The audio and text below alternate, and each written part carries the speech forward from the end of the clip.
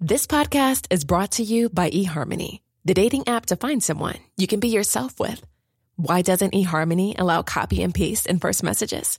Because you are unique, and your conversations should reflect that.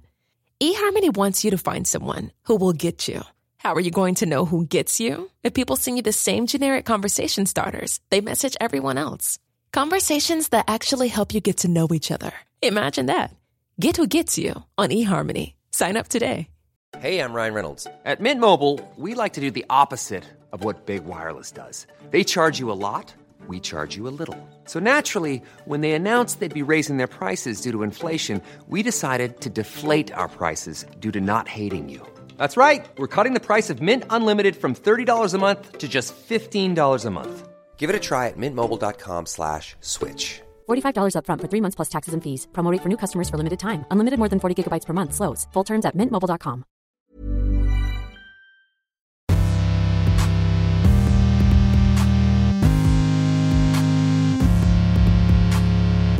Hello and welcome to The Art Detective with me, Dr. Yanina Ramirez.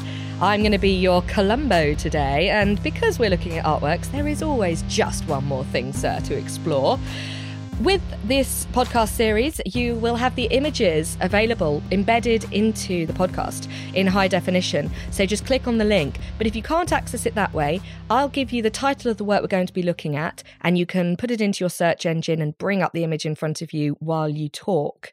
So I am joined in my investigations today by Lars Tharp, dear friend, and you actually have the title of Hogarth Curator, I believe, Lars. I do. I was a director at the Foundling Museum in London, where William Hogarth was himself a governor when it was still a hospital for foundlings. And now I'm its ambassador. I rejoice in the title of Hogarth Curator. Hogarth Curator, what a title. And who better, therefore, to look at an image that's really fascinated me for a long time. Hogarth's Gin Lane. Date, 1751. Yeah. And I'll give a bit of background. We've got the dimensions. It is about 35 centimetres by about 30 centimetres. It's an etching and engraving on paper. And as I said, if you want to look at the image along with us, type Gin Lane Hogarth into the search engine and it should come up in front of you. It is a fascinating image, I think, for me, because it is just, to me, very grisly. Yeah, it is. And it's a good example of Hogarth's moralising. He started off in the early 1730s creating narrative series on in paint and in print. And even in 1751, he was very, very concerned about the state of London. It was getting more and more violent. His friend Henry Fielding, who was a magistrate, had already written about how bad the violence was getting, and everybody was pointing the finger, surprise, surprise, at the crack cocaine of its day, and that was gin. Yeah, and gin is a serious problem, isn't it, at this stage? I mean, we're not talking about your nice Bombay Sapphire, are we? Well, the gin that you make a gin and tonic with is essentially, yes, it is the same thing. But of course, very few people, apart from some of my friends, drink neat gin. In the 18th century, it was a neat drink. It was almost like a liqueur, really, quite oily, very alcoholic. And as we see in the print, the seller that's in the bottom left-hand corner, advertising the fact that gin is being sold there, says over the door, drunk for a penny, dead drunk for twopence, and good free straw for nout. And that was about it. You know, if you were very, very poor and living in London in the 1740s, 50s, gin was an anesthetic because life was so pretty grim. That gin was one way of escaping from it. Yes, the account is it's copulation and alcohol are the only things to distract the poor at this stage. Yes, now there's a thought. But I must say, I'm absolutely delighted as well, because we have got in front of us a version of the print. You've got a collection of the prints here. It's so nice to be up close with a proper replica size version of the print. Yeah. But this is later, isn't it? This is an 1840 version, did you say? Well, the whole collection is of prints that have been run off in the early 1800s, yeah. But the version you see here, which is much darker than the earlier 1751 print, is almost certainly exactly as it appeared when Hogarth reprinted it 8 years later in 1759. Because it was still a problem, and Hogarth was issuing these really as a social do-gooder. He was trying to show this is how evil, how insidious this drink is, and of course the companion to this is Beer Street. Yes, you've got Beer Street over the page. You hear the lovely crack.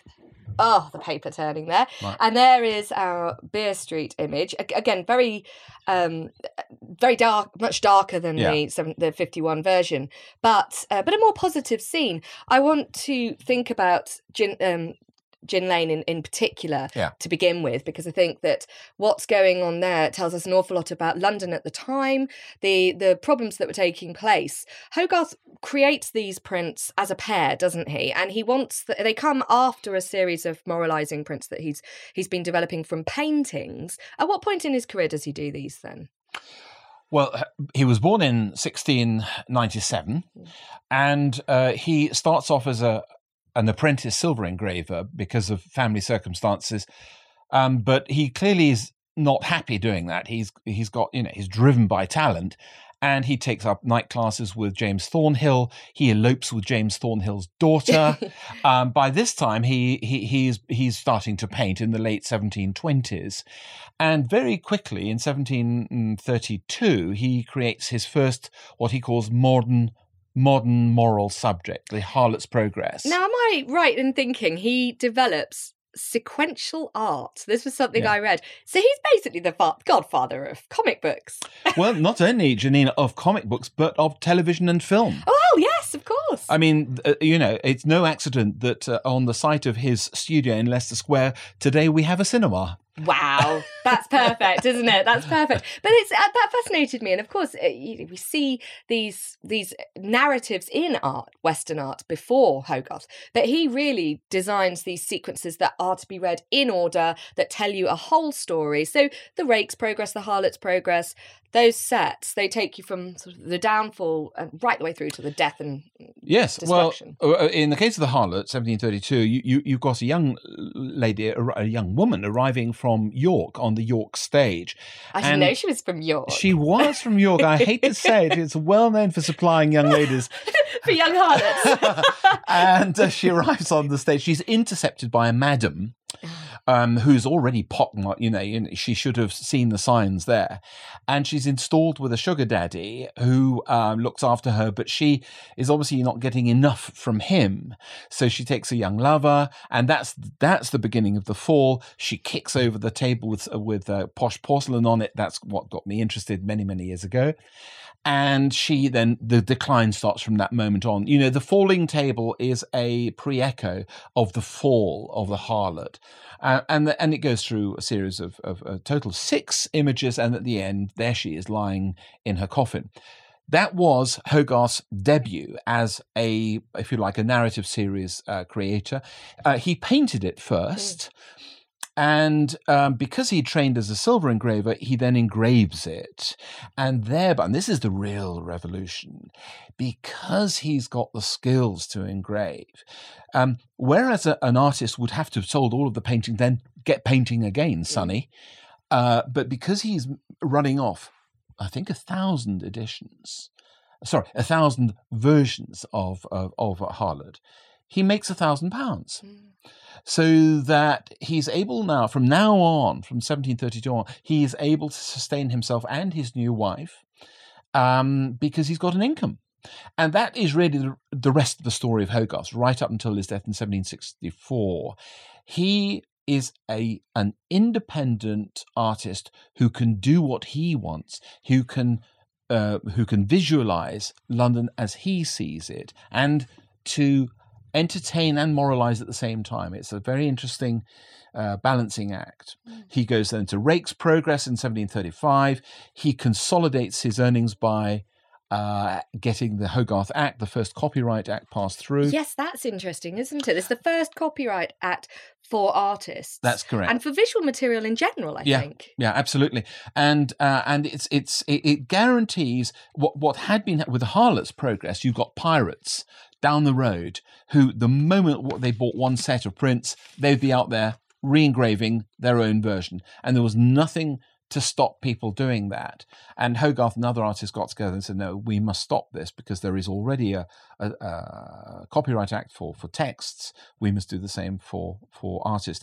And that really consolidates the first modern artist in England and arguably probably in the world. Yeah, he's a real trailblazer in terms of being able to convert his art to money through the printmaking, because this is the rise of the print, isn't it? This is the period where we really see a hunger for this sort of printed material throughout society. Art is no longer simply the preserve of the super wealthy. No. Everybody can have a bit. And I mean, I was intrigued. He was a member of the Rose and Crown Club, which, yes, this was fascinating. I was doing a bit of reading. So you've got Tillerman, William Kent, Risbach, these are these big names, and Hogarth was one of them. And of course, this connection with Freemasonry as well. So I was intrigued about this idea of artists pulling together, having a greater connection across the mediums, so between paint and sculpture and architecture and print, but also this idea of trying to bring about social change, because he also interacts with authors, doesn't he? And when we get to Gin Lane, this is not just an image. This is not just an artwork. This is something that's part of social transformation, isn't it? Yeah. His great decade for painting, just to sort of see where the phases of his life, comes in 1745 with Marriage à la Mode. That is another modern moral subject. It's a couple getting married. He's got title, she's got money, and the whole story is how the whole thing goes very badly wrong. By then, Hogarth is already involved with the Foundling Hospital. Right. Give a bit of context on the Foundling Hospital, then. Well, let's just... In the late 1730s, William Hogarth volunteers to paint the two great walls on the grand staircase of St. Bart's Hospital free, because he cannot bear the thought that the hospital trustees are going to give the job to an Italian and pay him, So Hogarth says, I'll do this for free, which gives you some idea of how reasonably well off he must have been to do this. These are huge, these canvases. So he's already involved in charitable works. That's the important thing. And at some stage around that time, he must have got to know Thomas Coram, the great saint of English charity, an amazing fellow. And Coram is trying to set up England's first home for abandoned babies, or babies at risk of being abandoned, foundlings. And this is a serious problem, isn't it? Because there are many, many children that are being abandoned at this stage. Yeah. London is growing. I mean, it goes from 500,000 in 1700 to 1 million by the end of the century. Young women are being abandoned in the natural course of things. I mean, young men are being press-ganged into the Navy. So the sorts of social ties that you would have expected them to have enjoyed in more rural communities, as London becomes a cosmopolitan, anonymous city, women are the victims. They are abandoned by men for various reasons, and they are having a child or being pregnant is almost a death sentence, both for the woman and the child. So Coram, who spots these bodies of babies abandoned in the street, says that we've got to do something about this. And it takes him 17 and a half years. He records the half, to succeed. And by the end, he's got Hogarth on board. Hogarth devises the subscription form for people to donate to this charity, this new charity. But above all, Hogarth, and we shouldn't ignore this, Hogarth is a great portraitist. Yes. And Hogarth says, okay, Thomas, you're going to have a lot of walls in this new institution. Let's have some art. And I will paint you a cracking portrait of you. So Hogarth paints a full-length portrait of Thomas Coram. Oh, it is a cracker, isn't it? It's amazing. The greatest portrait of an Englishman by an Englishman. Yeah. Yeah. And it's a wonderful portrait. Go and see it. Those of you who are listening who haven't been there, the Foundling Museum has that portrait, and stand in front of it and gaze into the eyes of Thomas Coram.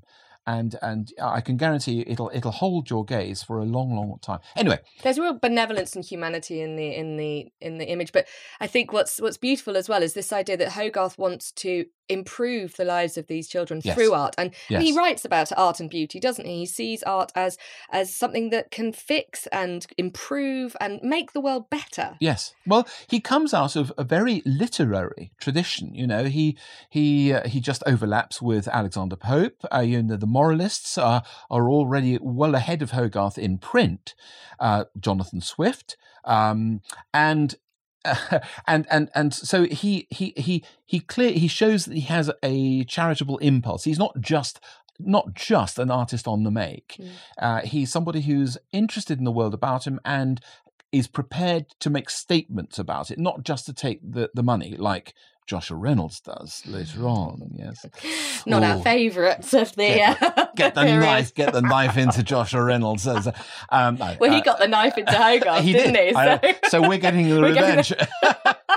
So anyway, so we see him in getting involved with the hospitals, and this actually does work to Hogarth's own advantage. This is what we would call enlightened self-interest. You're right, absolutely right. He's a Freemason, and of course through the Freemasonry network, which is also charitably inclined, everybody was a Freemason. I mean, Freemasonry, although it claims to go back to the Temple of Solomon, was a relatively new thing in London. 1720s is really when it starts. So Hogarth is there in the first wave. His father-in-law, Sir James Thornhill, is a Freemason.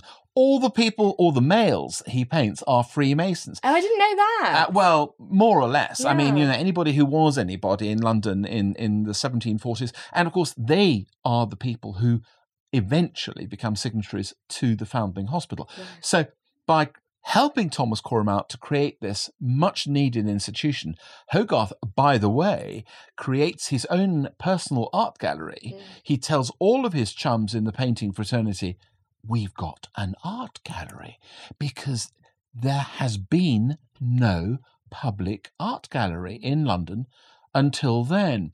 And the charity benefits, because it draws people in to come and see the art.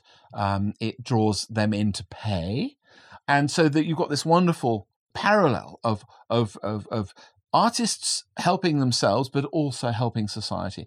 Yes, exactly. I was just thinking this ties us perfectly back into our images, doesn't it? Because at the point when he is making these, they are going to be distributed publicly, aren't they? Now, okay, so they cost £1 each, is that right? And that's not the sort of thing that everybody is going to be spending their money on, but it certainly does bring it out from the upper classes into the hands of maybe the middle class. Yes. And Hogarth thought, well, first of all, to put it in context, the average labourer around that time was getting 7 shillings and sixpence. What's that in? That's oh gosh, can you do a quick conversion? I can't do it in modern money. It's about 32 pence or something like that per week. Yeah. And Hogarth was thinking, well, if the apprentices can't afford this, which they can't, nevertheless the masters will. Exactly. And they could distribute them, discuss the images. And they are being sold in coffee shops. They're being sold quite widely to people, aren't they? And the intention in this pair of images is to highlight the troubles of gin. And we've got to put gin in a bit of context here, haven't we? Because there's this relationship with France that is increasingly strained. Wine is no longer being imported and drunk in the quantities it was. So gin is seen as a good English version. And in the run-up to the production of this print, for those decades before, everybody is distilling gin, aren't they? It gets to the point where 1 in 4 households in certain areas is distilling gin. It is incredible to look at any statistics. I think the one that springs to mind, I think, is it 1740? They estimate that there were, 7,000 households in London. Hey, I'm Ryan Reynolds. At Mint Mobile, we like to do the opposite of what Big Wireless does. They charge you a lot, we charge you a little. So naturally, when they announced they'd be raising their prices due to inflation, we decided to deflate our prices due to not hating you. That's right. We're cutting the price of Mint Unlimited from $30 a month to just $15 a month. Give it a try at mintmobile.com/switch. $45 up front for 3 months plus taxes and fees. Promo rate for new customers for limited time. Unlimited more than 40 gigabytes per month. Slows full terms at mintmobile.com. I'm Sandra, and I'm just the professional your small business was looking for. But you didn't hire me because you didn't use LinkedIn Jobs. LinkedIn has professionals you can't find anywhere else, including those who aren't actively looking for a new job, but might be open to the perfect role, like me. In a given month, over 70% of LinkedIn users don't visit other leading job sites. So if you're not looking on LinkedIn, you'll miss out on great candidates like Sandra. Start hiring professionals like a professional. Post your free job on linkedin.com/spoken today. Hello, this is Danny Pellegrino, host of the Everything Iconic podcast, and I'm here to tell you all about Splash Refresher, because hydration is mandatory, but boring is not. Now, I love my water, but if I don't spice it up, I'm not going to finish what I took out of the fridge. That's why I love my Splash Refresher, which is flavorful, delicious, bright, hydrating, and 0 calories. The wild berry flavor is my fave. No, wait, is the pineapple mango flavor my fave? You know what? All 5 craveable Splash Refresher flavors are my fave because they're so delicious. So get hydrated and enjoy it with Splash Refresher. And that they are distilling 2.5 million gallons of gin in 1 year. In 1 year. So I made the comparison with crack cocaine. It's actually, the more one thinks about it, the more relevant that is. And Hogarth, in his preface to these prints, he's aiming it at the lower classes. He says that the lower classes is an interesting phrase because, of course, we at that stage we are only talking about the emerging middle classes. So I think Hogarth, but he is certainly not aiming at the aristocratic classes. Marriage à la mode, he's poked fun at the aristocratic class, hasn't he? And this does seem to be a redirection of his work towards the concerns of the poor. Yeah. And it's set in St. Giles. It's set in this very rundown part of London where gin was an absolute epidemic. Everybody was affected by it. And as you described earlier on, we're not talking lovely, nice purified gin. This is thick, often mixed up with terps and nasty things. It's dangerous. It's very dangerous. And potentially, in this image, you could see how deadly it is. I'm always drawn to the bottom right-hand corner, that skeletal figure that's hunched over on the stairs with the dog, the obligatory Hogarthian dog, next to him. Well, the dog has given up any prospect of food, so he's beginning to nibble the ankle of the woman who's obviously stupefied by drink.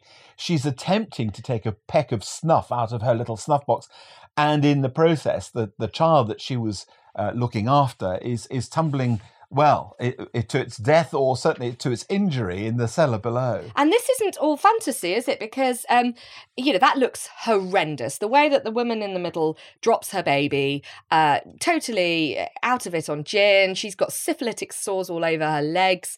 And yes, like you say, she's reaching for some snuff.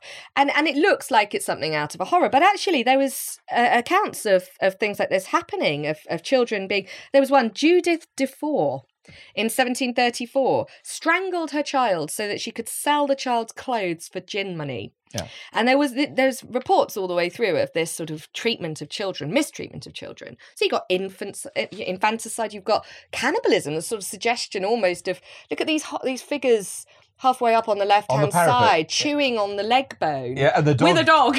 A dog joining in. And then in the background, the only person who's thriving in this regime is the pawnbroker. And Hogarth is making quite a serious point here for apprentices, because the pawnbroker is he's holding up a bundle of tools, carpenter's tools, including a saw, and the guys at the door are selling the tools of their trade. The only way they could have made money, and they're willing to sell those very tools. So in other words, it's a no return strategy. They cannot, once they've gone that far, they've lost any opportunity to pull themselves up. But that's why everything's dilapidated, isn't it? Yeah. I mean, this is the thing. Everything is falling apart. You've got that building over in the top right, which is actually toppling over. The chimney pots are coming off. That's on the brink of collapse. Yeah. And everything's in disarray. You can see just in front of that building, the wall has fallen down, and inside, I think that's the barber's shop, because I think that pole sticking out is the red and white barber's pole. I think that's a barber who's hanged themselves because nobody wants to keep themselves clean anymore. Well, appropriately, the barber, you can see him hanging there through the dilapidated wall. And the building next door, which is actually falling down, you can see the bricks falling, holds up this coffin shape because that is the undertaker. Also thriving. The Undertaker's doing rather well. And if you look on the ground, you can see just over the drunken lady's right shoulder, you can see a female corpse being put into the coffin, and a man with a cross just doing the last rites.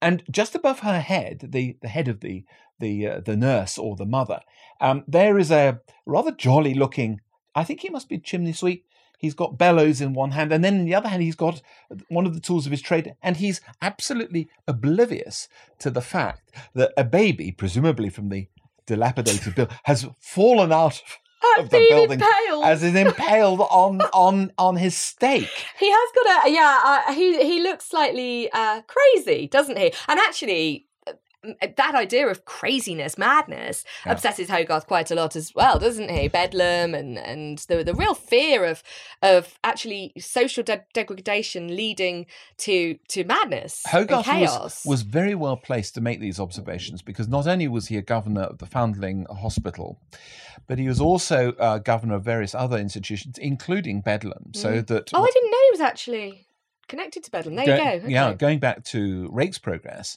I mean, the final mad scene in Bedlam in the Rake's Progress in number 8 is built on what Hogarth himself would have seen. I should just say that, as far as Gin Lane is concerned, there is a huge and really quite pointed finger directed to George II. Oh, yes. Because this extraordinary structure, it looks like a pyramid, is actually the spire of St. George's, Bloomsbury, which, if you pass by it today, you'll see it looks exactly the same. This is not a piece of fantasy. This building exists. This is the spire just up in the sort of top left-hand middle section there. Yeah, it's on the horizon, if you like. And the figure on top of that spire is George II. And what has he got above his head? Well, Hogarth is making a point. The pawnbroker's balls are pointing straight down at the monarch, as if to say, this is happening in your time, in your reign. What are you going to do about it? Yeah, it's on your watch, Buster. Yeah. How are you going to fix this situation? Because this is a scene of chaos, and right the way through. I mean, the reason I love Hogarth's paintings and prints is the levels of detail. You could just spend so much time zooming in on particular details. There's a couple of foundlings in this, aren't there? Or at least there's little girls with the badges on their arms, I think, over there. So he's even commenting on that situation. But the whole thing is about the fact that from the very bottom up, people are broken. And the fact they are selling their tools means they're not going to fix it. They're addicted to a highly dangerous alcohol. And this is not the solution. But in the pair, of course, with Beer Street... Yeah. This is proposed to be some sort of a solution, isn't it? Yeah. Solution being the right word. They're still drinking. They're still boozing. They're still boozing. Well, what you have here is, the prime character here, I think, is the artist. Oh, yes, the sign painter, yeah. In the top left-hand corner. Well, sign painter, yes, but Hogarth, I think, is saying, here is an artist. And he's a poor man. His clothes are ragged, and he's very thin. He's not been well fed, unlike some of the figures below him. He's got Hogarth's easel as well, hasn't he? That famous sign that he That's uses. right. And what's he doing? He's ignoring the sign that was on there, which is the little square sign, is advertising gin. But it's being superseded by the big sign that he's painting, which is the Barley Mow. Yes. He's advertising beer. And across the way, you can see the pawnbroker's balls are already dropping. Proverbially. And below them, there is an altogether much happier scene of rather corpulent gentlemen on the left-hand side drinking. The woman selling herrings they all look reasonably well to do. And the pawnbroker's shop on the right-hand margin, you can see the pawnbroker is so badly out of business, is reaching through his peephole for a flagon of beer to keep him happy. By the way, in the window above, another delicious little detail, that box is, of course, a rat trap, and because it's still in the up position, it has failed to catch any rats because the rats have abandoned the ship. There's nothing worth eating at the pawnbrokers. Fantastic. I hadn't even seen the rat trap. Yes, because now this is a scene of plenty, of industry. Look, they're all busy. I mean, they are resting. They're taking a rest, but they're tired from having worked. And the things they're doing are trying to rebuild London, aren't they? And you could see that they've put their tools down to have a big pint of beer. And it's very patriotic as well, because this gentleman here is holding up a leg of beef. And, of course, beef was the sort of signpost of Englishness. Le roast beef. Le roast beef, that's right. In fact, I used this phrase the other day when I was in France. When somebody asked me where I was from, I said, je suis un roast beef. And Does it still translate? They still get it. Yeah. They still get it. And, of course, I'm posing because I'm actually a Dane, but I thought, well, they'll understand that. But, it's quite interesting. For a long time in the sort of 19th, even in the 20th century, I had people saying, Gin Lane, Beer Street, Hogarth is showing the appalling times. But actually, no, he's showing the good times and the bad times. And beer is good time. And we shouldn't forget that drinking water in London was a bit of a bad idea, which is why drinking tea was such a good thing, or coffee, anything where water had to be boiled. And if you were an apprentice, what did you have for breakfast? You didn't drink water, for heaven's sake, not unless you were crazy. You drank small beer. A small beer was a sensible thing to do, and you would become... So beer and health were well-known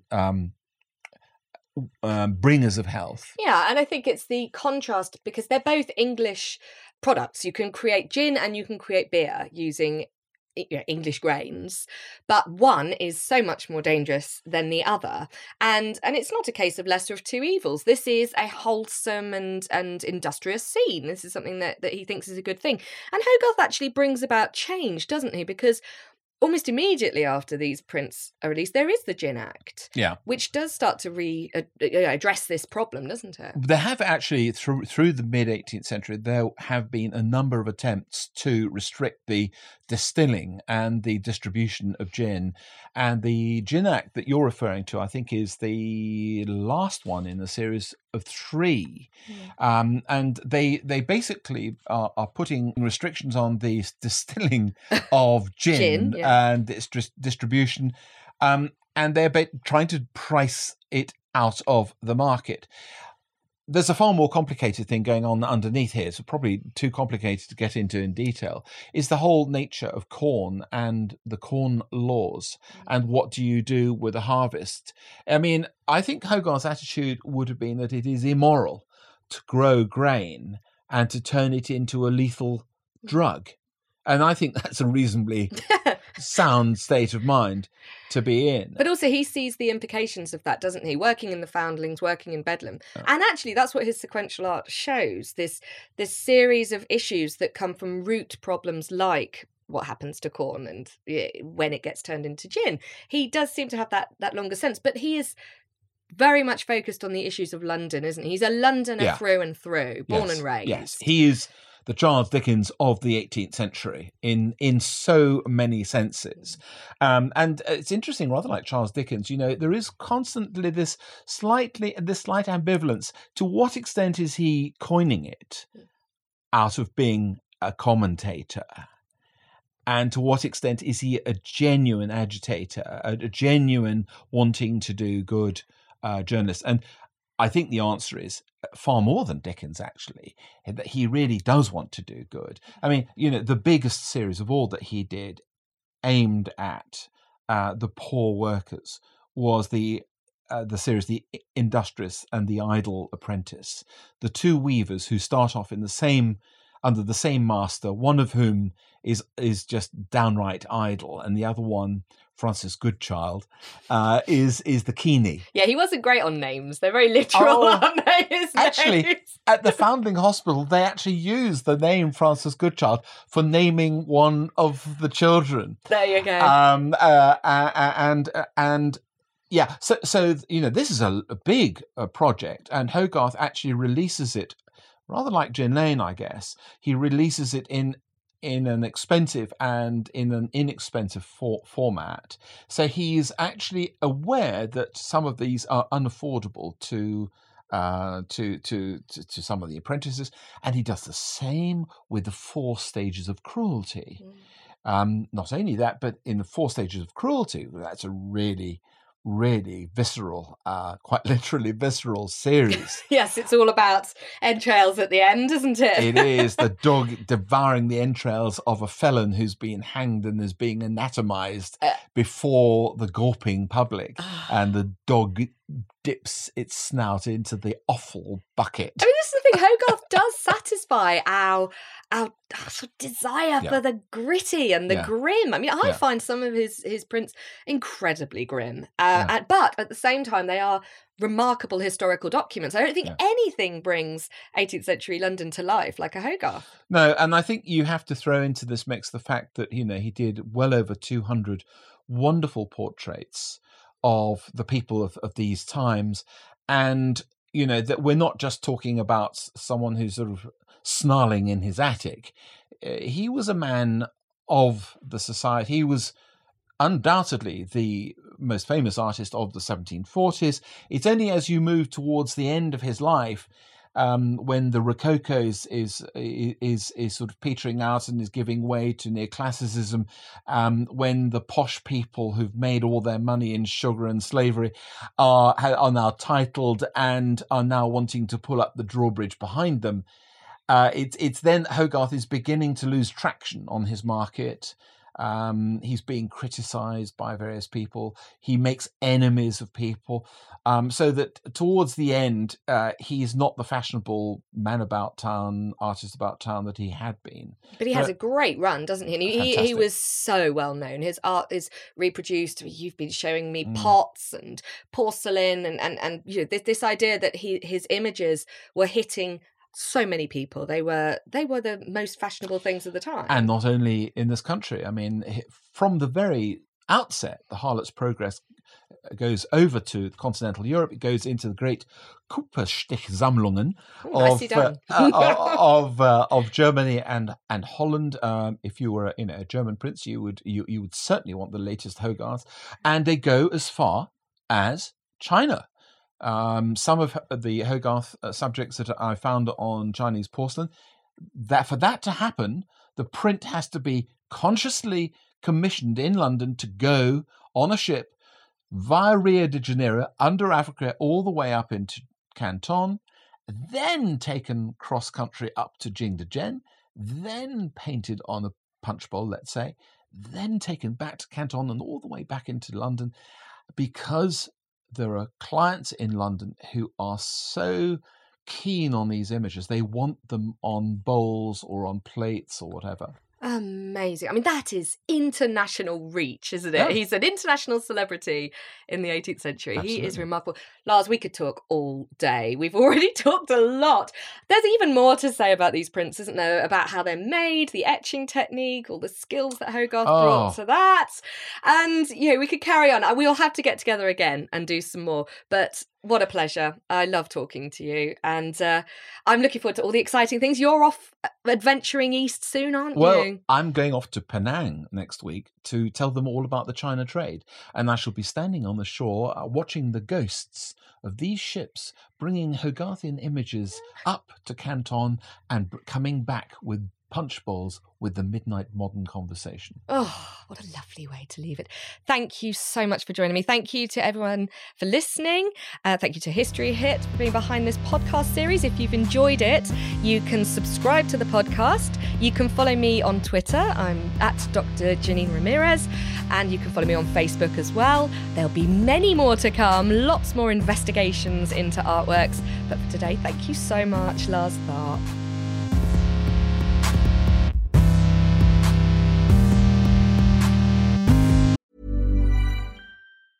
Hi, this is Paige from Giggly Squad, and I want to talk to you about Splash Refresher and my water intake. Okay, so you guys obviously know that I'm a hydrated girly, but sometimes when you drink that much water, it starts to just taste bland, and you're just like, I need something to spice it up. That's why I love Splash Refresher.